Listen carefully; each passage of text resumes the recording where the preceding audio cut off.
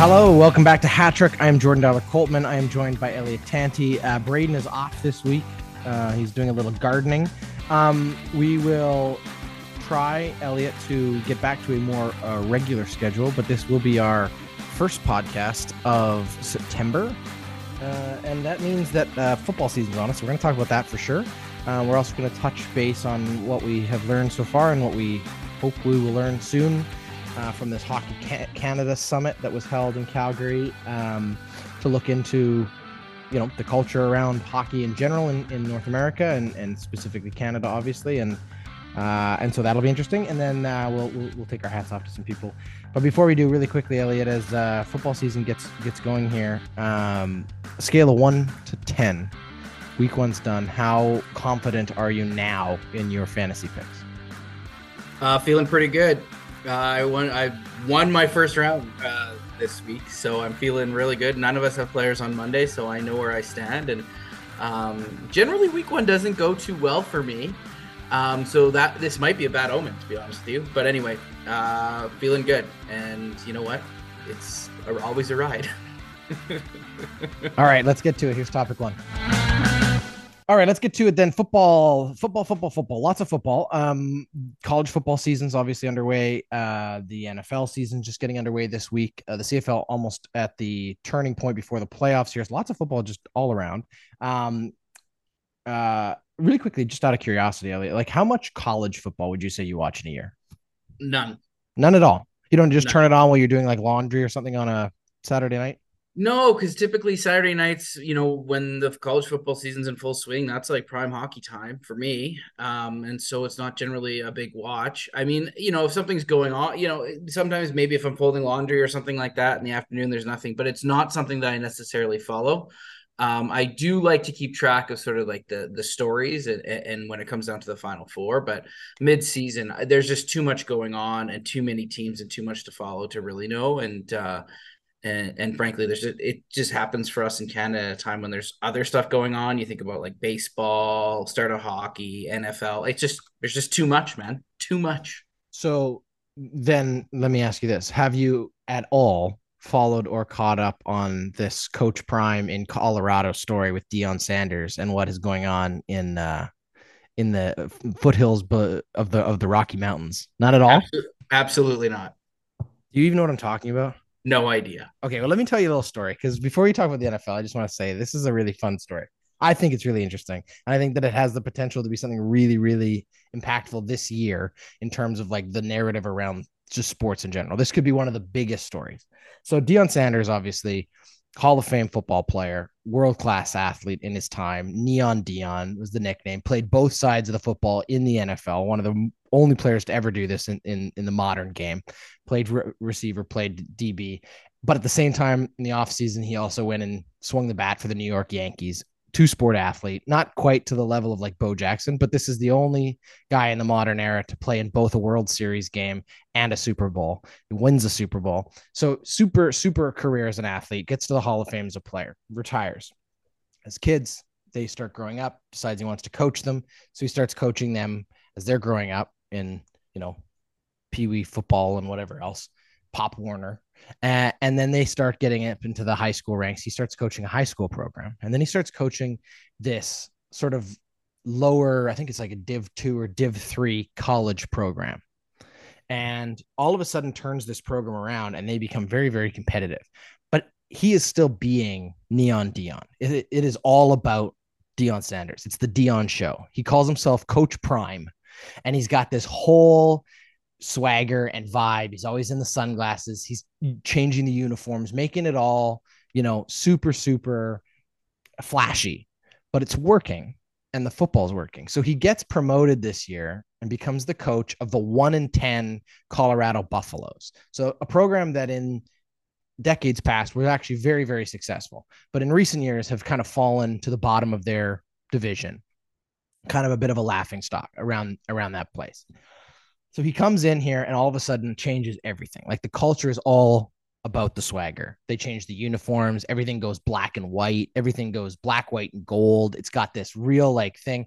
He goes in. This is the big key part of the story. 50 plus players from the program leave on day one. They're like, no, this is a joke. I don't want to be here. They jump into the transfer portal, which is this whole new thing in college football now. Yeah. Basically, free agencies exist. So they all disappear. And he's like, fine, fuck those guys. We don't need them. They don't want to be here. They're not part of this. We don't want them. And everyone's like, yeah, but you need some players. So he goes out and recruits all these kids, goes and gets both his kids on the team. One of his kids is now the starting quarterback. Everyone's laughing. I'm like, this ain't going to work. This is a joke. They go out, they win their first game of the season against a ranked team. And it's like, oh, snap. This is serious now. They just played in front of a sold out crowd in Colorado against Nebraska and thrashed them. And not offensively, but like defensively, just locked them up.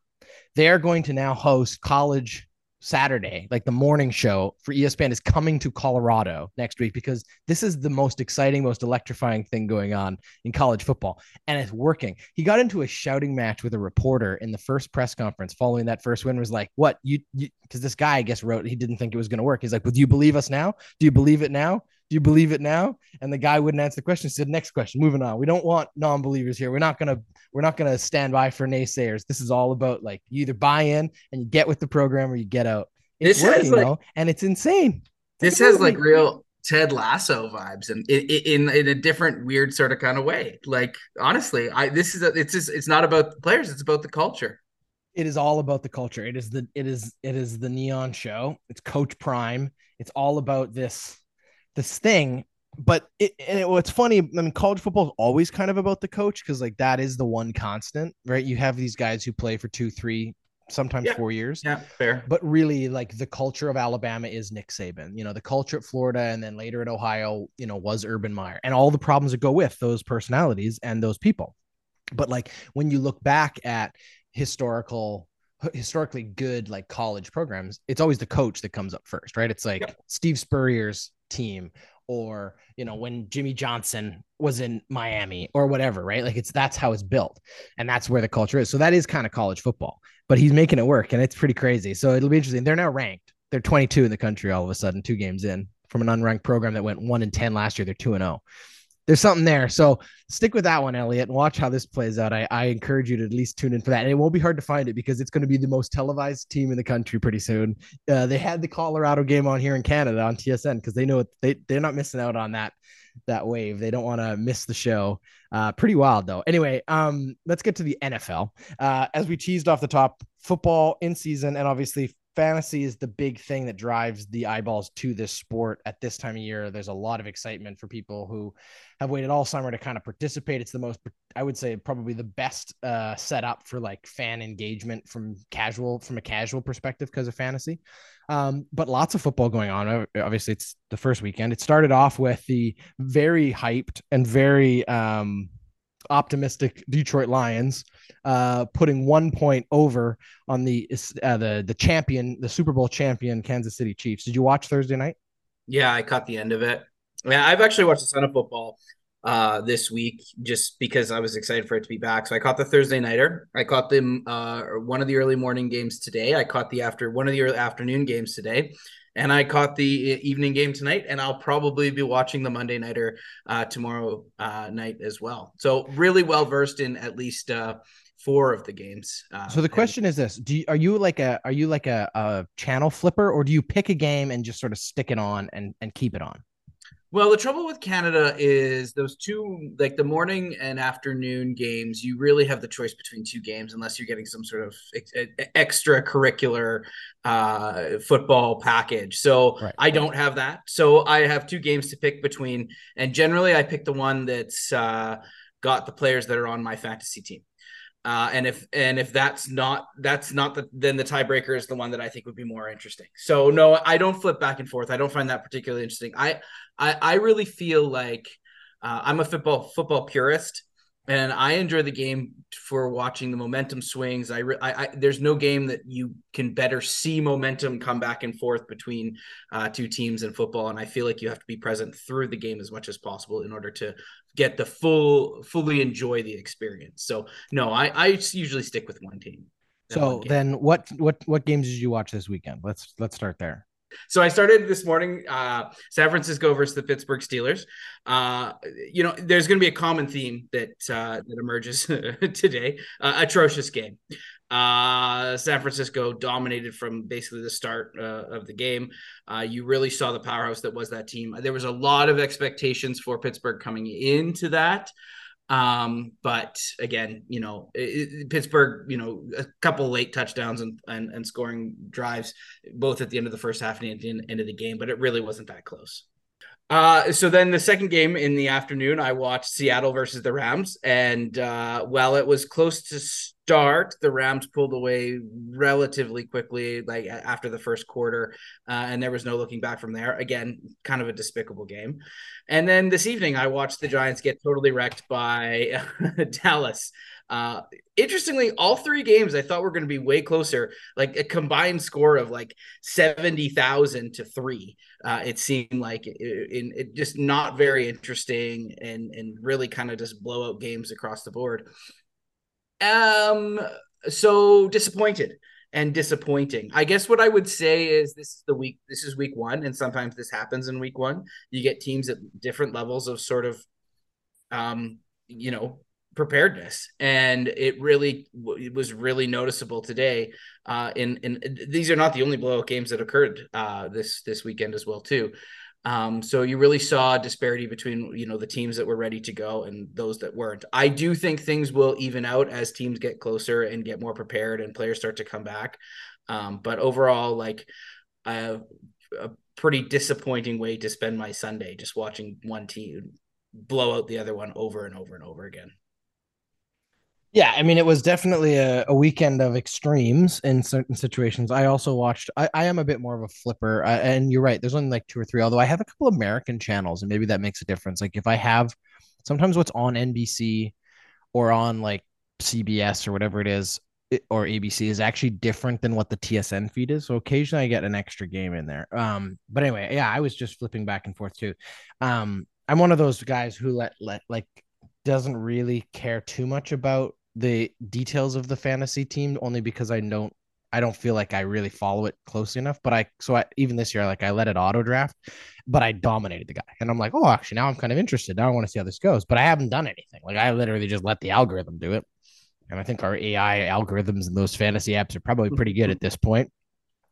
But it was fun to just sort of flip back and forth. I did actually watch some college football too. I was very intrigued by the Texas versus Alabama thing because I have a very deep rooted dislike of Alabama and Nick Saban. But so it was a busy football weekend in some sense. I flipped back and forth. I also watched some of the Swamp Kings documentary on Netflix. Highly recommend that one if you're interested. It's part of that Untold series that they've been producing. It's basically like their version of 30 for 30. That's the one that Johnny Manziel doc is in. I think I told you guys last week too Yeah. about the documentary about the Trashers, that Danbury Trashers story about the hockey team owned by the mobster. So that's in that series Untold. Anyway, it's a four-parter for the Swamp King. That's the Urban Meyer, Tim Tebow, Brandon Sykes Spikes era of Florida Gators football in the early 2000s when they were winning. It's a very good documentary, although it is tricky to watch because I feel like they are struggling between trying to articulate the toxic atmosphere that was created there and then the inherent success that also was occurring. And it's a tricky balancing act between recognizing that, like, yes, they were successful, but at what cost? And I'm not sure they quite got the balance right, but it's an interesting documentary. So it was busy football weekend.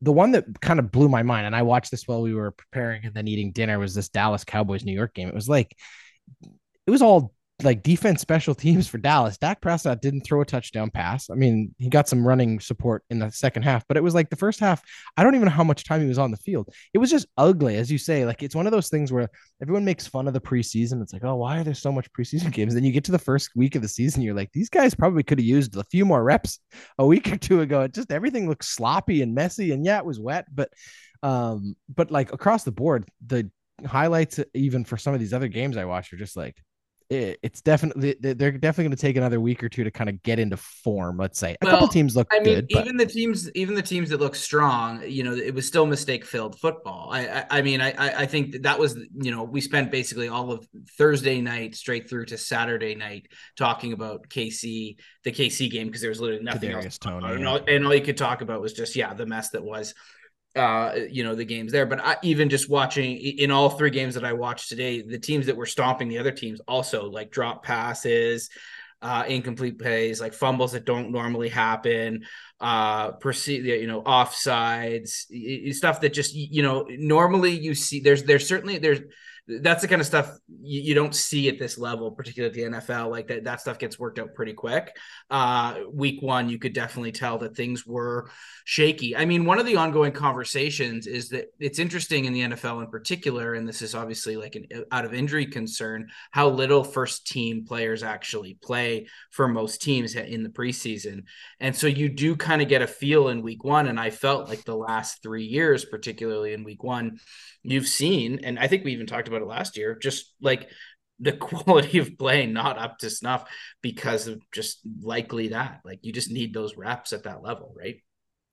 Yeah, for sure, for sure, for sure. Did you know that Daniel Jones was sacked 7 times in the Uh, first half? that's incredible. I didn't know that, but I'm not surprised. 7 times in the first half. I don't even I know mean, what they the were in second half garbage was. time and they couldn't hang on to the ball. There was like, I was just, I'd kind of given up, but it was in the background while I was doing 26, laundry I think. here. And they're just dropping balls left, right, and center. Like Yeah, it was crazy. It it was was wild. that. All That's a right, game let's. you just put away. You don't even look at the tape on that one. So, what's always fun to do, and you kind of teased it already, talking about how like between Thursday and Sunday, this is all that was happening. But you always get those first week takes, and it's the overreactions, right? It's like how overreacting can we get? And then guys start dumping players off their fantasy teams one weekend because they had a bad outing or whatever else. But I'm going to give you some overreactions, and you're going to tell me whether it's actually an overreaction or it's not an overreaction, meaning, yeah, there's actually smoke there. Okay. You ready? Yeah. All right. So we watched the Browns beat up on the Bengals. I believe the Bengals only scored a field goal today. So pretty rough considering uh, Mr. Joe Burrow just signed the most expensive contract in the history of the NFL, and he is unable to get a major in a divisional, or pardon me, in a state rivalry game. The Browns, on the other hand, obviously behind the very controversial quarterback that they have there, the Browns will win the AFC North. Overreaction or underreaction? Well, based on today, I mean, I don't think that's an overreaction at all. I mean, again, it's going to come down to who else is in that division and how things stack up. But no, I think that they definitely put on a demonstration today that shows that they're clearly a serious football team, and they've been building towards that for a while. So I don't think that's an overreaction at all. They'll be close. All right. Let's jump to, I don't know if did you watch any of the Dolphins game? I did not see any. Chargers Dolphins. I did not see any of the Chargers Dolphins game, but that was, I think, the closest one of the day so far. Right? Yeah. So Tyreek Hill hauled in 11 catches for 215 yards and three Three touch, touchdowns, three right? touch. Three touchdowns. So Tyreek Hill will be the first wide receiver to win the MVP. Overreaction or underreaction? Oh, overreaction for sure. It never goes to a wide receiver. Absolutely not. There's always the guy that's throwing the ball first, and it's just whether it's deserved or not. And he could probably, well, maybe not say this, but he could have the best year ever as a wide receiver and probably still be in. It would still be a contentious vote because it's just not something wide receivers do, as you say. So I know that's a hot take, but if you like betting, All right. So the Cowboys, obviously, as we said, dominating the New York Giants 40-0. The Cowboys are the NFC's most complete team. Overreaction or not? most complete team, I don't think so. Yeah, it was a really strong defensive outing today, for sure. If I wish I had taken the Dallas defense in my draft, would have been a great way to start the year. But no, I don't. Dallas. No, it was a rainy game. It was a lot went wrong. I don't. I'm not buying into the hype of Dallas at this point yet. I still like. I'm still very much on the fence that even Dak Prescott is even like one of the in the top half of QBs in the league. Well, he certainly didn't have a great day. He only threw for 143 yards, and the defense and special teams really were the story for them. But it's interesting. The big piece of that in terms of like you wait and see is we haven't seen these Jets yet with Aaron Rodgers, but that's who the Cowboys play next week. So that will be the first opportunity if the Jets win tomorrow against the Bills and all of the Aaron Rodgers is going to turn the Jets story around. That Dallas Jets game could be very, very spicy. All right, one more. The Lions, who obviously, all due respect to our fellow podcaster Tyler Walzak, diehard Lions fan. You can listen to his show and Puya's show over there on Running Down the Clock every Thursday. They were very excited going into Thursday, and obviously, I'm sure he was very thrilled to come out with even a 1-point win over the Super Bowl champs. But there's a lot of hype about these Lions, and he is an admitted born Lions fan, so he didn't choose this, and he says he would never choose this fate for anyone. This is a team that has not won a playoff game in any of our lifetimes. The question is this: is the hope real? And moreover, are the Lions a legitimate Super Bowl contender? No, absolutely. Overreaction or not? Overreaction for sure, but I do think they have outside odds to make the playoffs, and once you make the playoffs, you do what you can. But the Lions are the Lions, Jordan. Like, it's gonna be what it's gonna be. I do think this is gonna be a super fun team to watch throughout the year. There's gonna be ups, there's gonna be downs. It's going to be a roller coaster. Everyone loves their coach there. And so it's going to be fun to watch, and it would be lovely for them to make the playoffs. That is the dream of in and of itself. I think Super Bowl is just not this year, not yet, but they're definitely coming on, and it's going to be a great story. At least I hope. All right. Any last thoughts on the week one of the NFL before we kick it over? No, I just, our listeners will hopefully be listening to this Monday morning. And if you do have an opportunity to catch this game, this Monday nighter, Bills versus Jets, it's gonna be overhyped. It could very well be a blowout, another one. But Aaron Rodgers' first game, not playing for the Green Bay Packers. Aaron Rodgers, however you feel about him, is one of the best of our generation and is worth watching. I think out there to prove what Tom Brady did a number of years ago, which is that he's good enough to take another team with another set of players to a Super Bowl. There are some people picking the Jets this year, and the Bills are a very stiff first test. So it could be, regardless of the outcome, we're going to learn a lot on Monday night. Did you see, just because you brought him up, did you see Tom Brady in New England for his little return visit there? Was they paid tribute to him for his I did. retirement? No, I saw him do his little run up the field. That was it. that was pretty funny. And then they send him up that little lighthouse thing they've built, and he rang a little bell.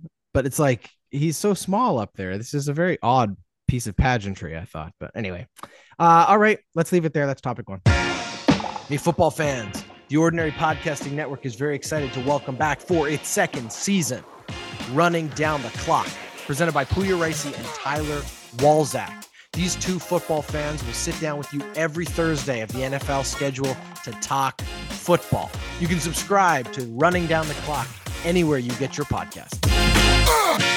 Let's talk hockey for a second. Now, not the hockey that I'm sure anyone here is really hoping we're going to get to. We will get there soon. Yes, Connor McDavid and the Edmonton Oilers have come back early. Yes, they are on the ice. Yes, there's a lot of hope and optimism in that city as well about what that could mean. I think they're putting the rest of the NHL on notice. They are definitely going to be the hardest working group this season.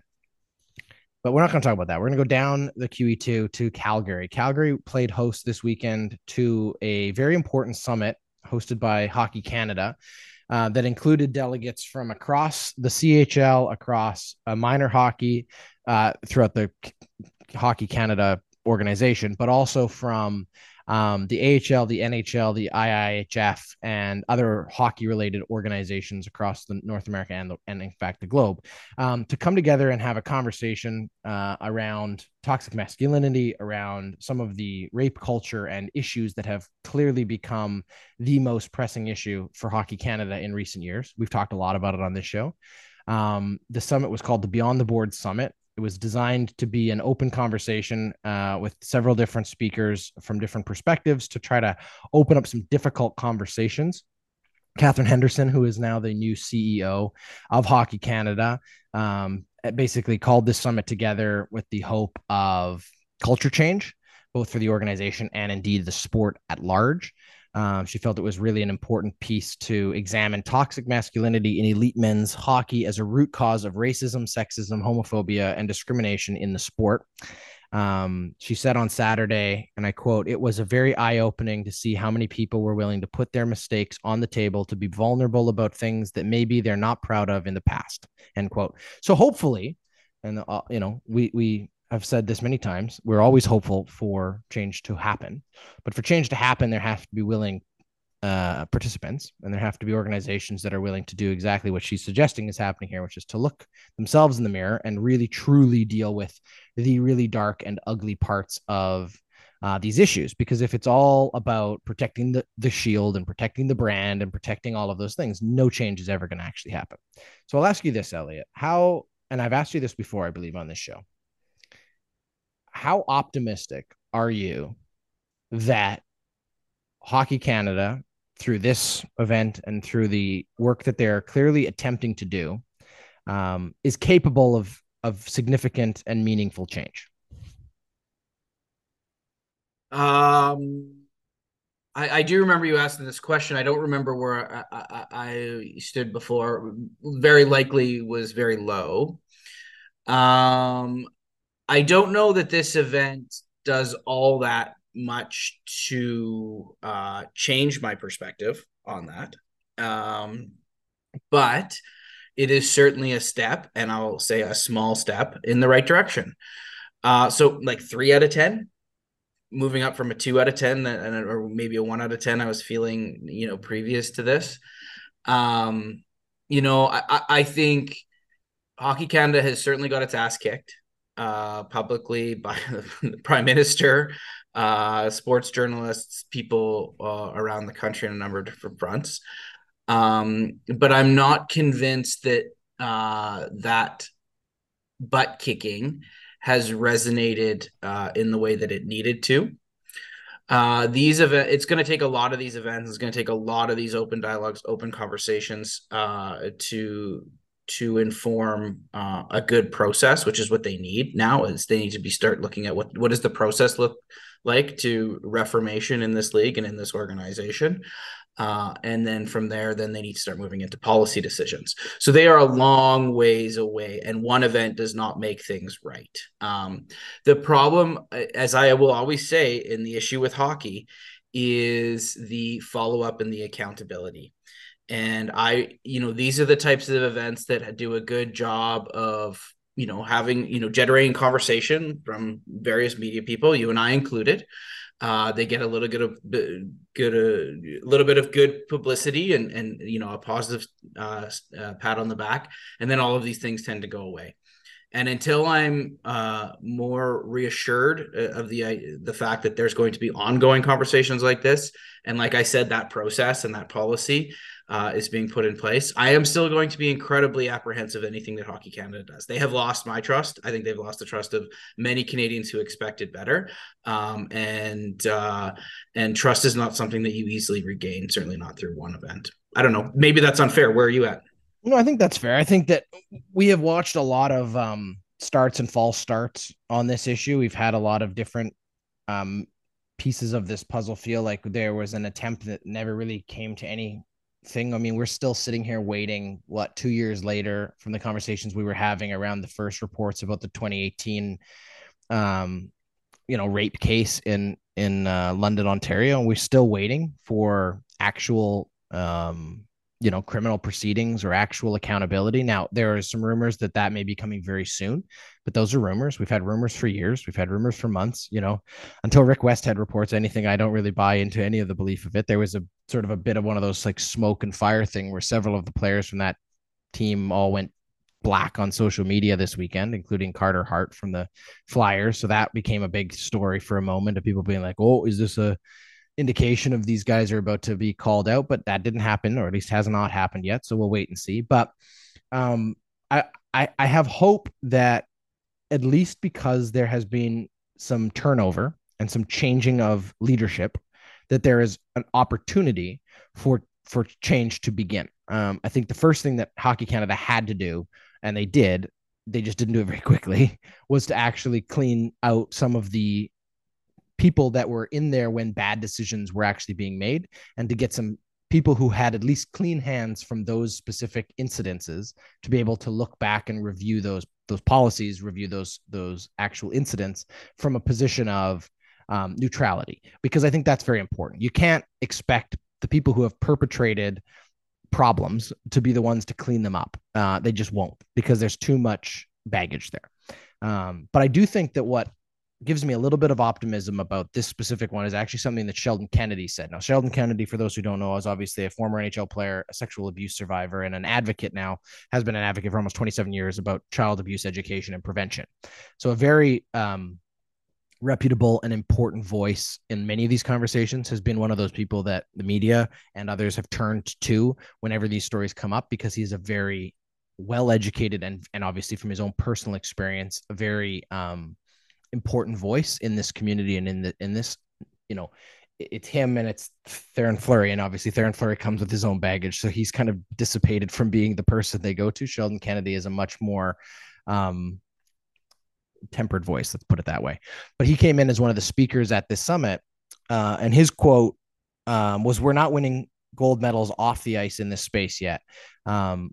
We need to learn from others. We need to deliver, and that's the number one and most important thing." He also said, and this is not a specific quote, I'm sort of ad-libbing here, but he also said, all these organizations under the hockey umbrella, they have to communicate and they have to work together in a better way. The analogy he gave was, imagine you have a team of forwards, defensemen, and goaltenders, as well as coaches, all staying in different hotels and then all plotting their own strategies and trying to win a road game. It doesn't work. All of those different groups have to come together in one place and actually develop strategies together.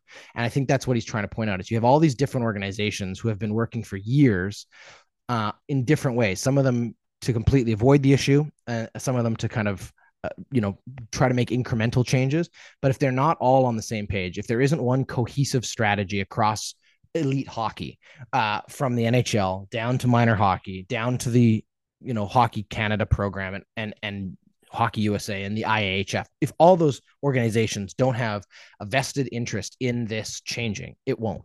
And that's the biggest piece of the puzzle. If this is step one to at least getting them all around the same table, I think that's positive. I think that's important. Do I think that one summit solves the problem? No. Do I think they're going to walk out of this summit with like a policy handbook that's just going to cure the problem? No.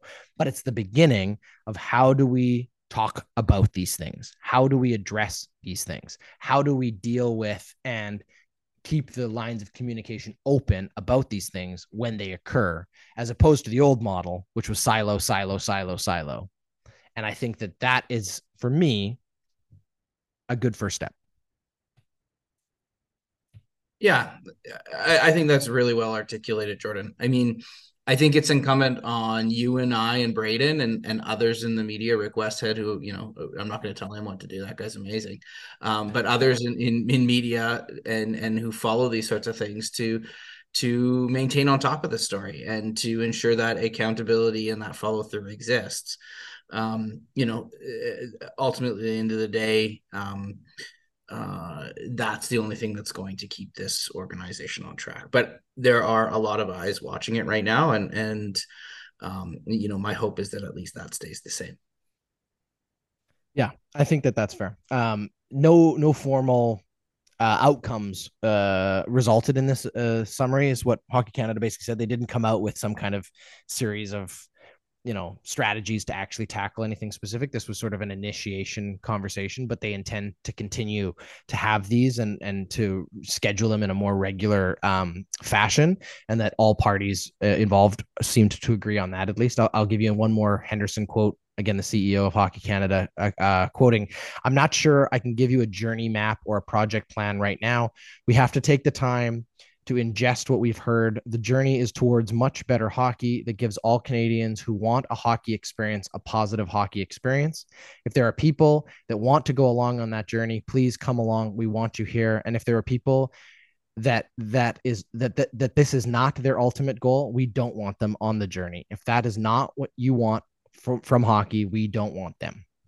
End quote. So that's where she's at with it, which I think is at least a much different tone than what we were getting from the previous regime at Hockey Canada, and certainly an important step forward.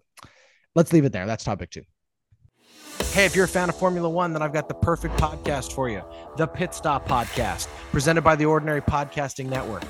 After every single race of the Formula One schedule, Jordan and Tyler will break it down, give you some news, analysis, insight, before answering your questions and setting you up for the next race.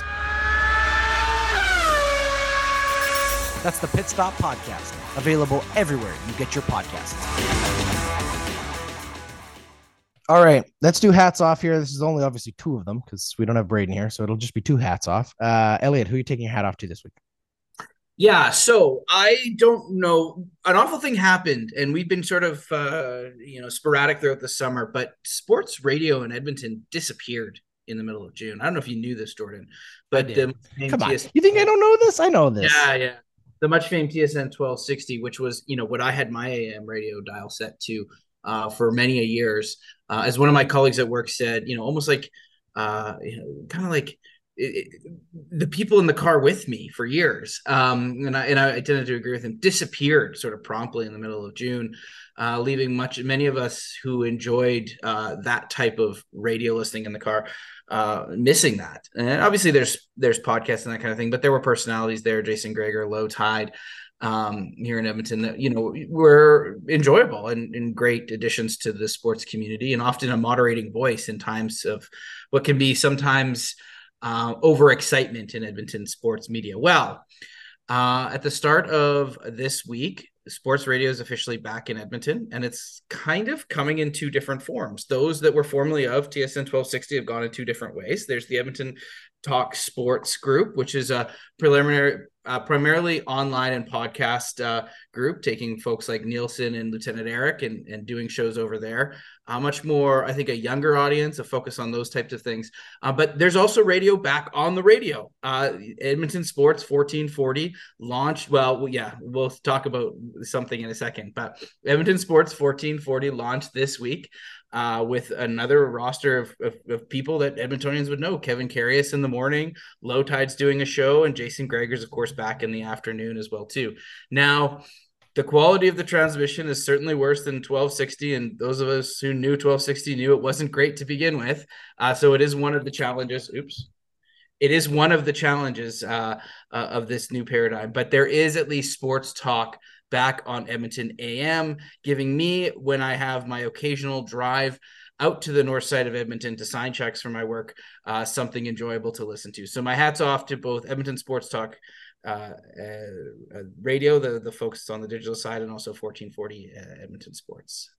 Really happy. So I have never done this before, but I'm gonna challenge your hats off for 1 second. Okay. How can you challenge your hats off? Let me just explain. So I agree with you. I think it was really disappointing the way TSN sort of pulled the rug out. They were the only show in town. And obviously a lot of people lost their jobs. That was the first and most unfortunate part of it. And then obviously from the listener perspective, yeah, there's a huge gap there. There's some big talent there, Jason Greger included. So it's nice to see that they get a show back. Jason Greger, however, was interviewed on Radioactive, CBC Radio, a week before they launched, asked by the host why there were no female talent on the starting roster for the radio station. And his quote was, "There weren't any to hire." And then when questioned further about how could that possibly be true, he said he didn't think it really mattered. So I think it's great they have talk radio. I think it's disappointing that there aren't more diverse voices, specifically female, on that station, at least at launch. And I also am disappointed in a guy who I have often cited, even on this show, as being one of the good guys in terms of the way he's dealt with a lot of tricky issues in Jason Greger. One of the guys who had a very serious and very difficult conversation after the whole Chicago Blackhawks scandal a couple years ago. And I think, again, I cited him multiple times in the show as being one of those people who was willing to have the difficult conversation. Now, was he caught off guard by the question? Maybe. Would he have answered it differently with a bit more preparation? Maybe. But sometimes it's in those moments where you really get a sense of like what the instinctive response to something is. And it was disappointing to hear. Definitely glad it's back. Glad both of them are back. And I do think it's interesting that we ended up actually with more variety, which is kind of cool because you got these two different platforms. But I think Jason Greger could do better. I'll just put it that way. Yeah, I think that's fair. I hadn't heard that radio. I saw actually when I was researching for this that there was an interview this week. I hadn't listened to it. If I had, I certainly would have rethought my hats off. It's all good. You don't have to take your hat, but you don't have to put your hat back on. I just think unfortunately with this one, I was so disappointed when I heard it because I'm like, this is such a good thing. Why did you ruin this with such an ignorant comment? Well, it is a Um, stupid thing to say too. I like there's and frankly there were female personalities that were relatively or regularly featured on Low Tide's show I in know. the old version of that too. So it's somewhat bewildering to It me. also tells you what's important because that's the reality of it. It's like if this mattered to you and you gave a shit about it, you'd make it work. You'd find it. There's so many talented people out there who have not gotten an opportunity. And that's just that. Now, do I want to pander and use this as an opportunity to tease something? Sure, maybe I do. There could be something coming in the very near future to the Ordinary Podcasting Network that could fill this very problem, but we're not going to announce that just yet. We'll just leave that there as a little tease. And let's just say that perhaps this comment on the radio might have just been a little extra fire to get that up and going. Anyway, good one. I like it for the most part, Elliott. Little asterisks on the side of it. I will give you some more Edmonton content for my hats off really quickly. I want to take my hat off to the Trey Ford. The Edmonton Elks have been really bad. They've been really bad for a long time. But they have finally found just a little bit of success this season. Obviously getting their first win a couple weeks back and then getting their first win at home a couple weeks back. And that was a huge monkey off the back after 33 games or something like that. Really, really awful season of losing, and then they get the win, and then I think they had like 20 losses straight at home. It was awful. But Trey Ford has really been the key piece of this puzzle. A young Canadian quarterback who wasn't really given a chance for a long time. Kind of perplexing, frankly, when you now see how electrifying he is out there. He's kind of like the prototypical CFL success story. Like this is what we have seen time and time again, going all the way back to like Doug Flutie. You get a mobile quarterback who has an arm. That should be all you are looking for. I don't want the prototypical like pocket passer like the NFL. That's just not what these guys are. Yes, you need a guy who can chuck the ball, but he's got to be able to move because this league moves so quickly and so fast, and he is so electrifying.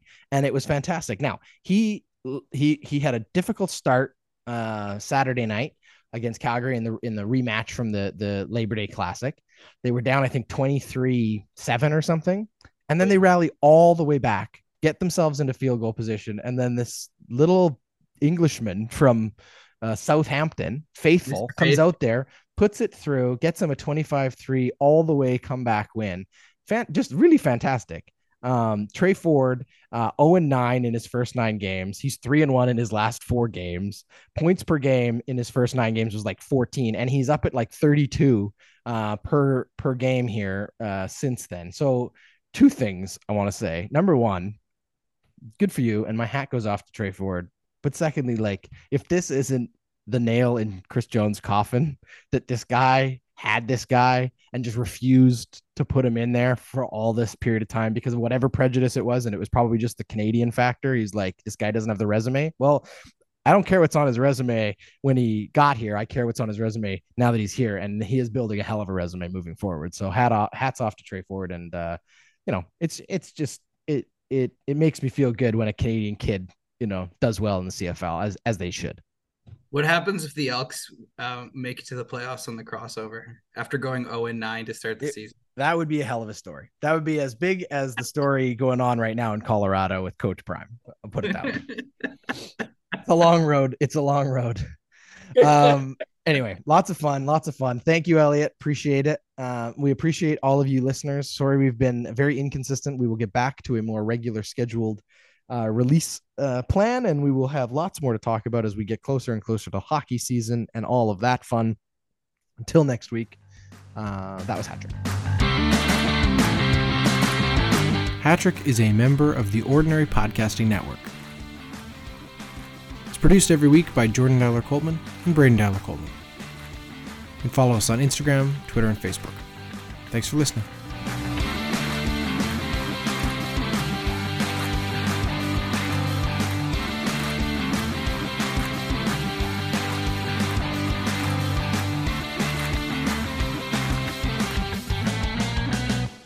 The Ordinary Podcasting Network wishes to acknowledge that the lands on which our conversations take place include Treaty 6 territory, the traditional meeting ground and home for many Indigenous peoples, including the Cree, Dene, Saulteaux, Blackfoot, Métis, and the Nakota Sioux peoples, as well as the unceded territories of the Coast Salish peoples, including the territories of the Musqueam, Squamish, and Tsleil-Waututh nations. We acknowledge the many First Nations, Métis, and Inuit whose footsteps have marked these lands for generations. And we extend our appreciation for the opportunity to live, create, and share stories on these territories. The Ordinary Podcasting Network intends to engage in conversations and dialogue which acknowledge that reconciliation is not a destination, but a journey, and that we remain committed to practicing our craft in a decolonized space.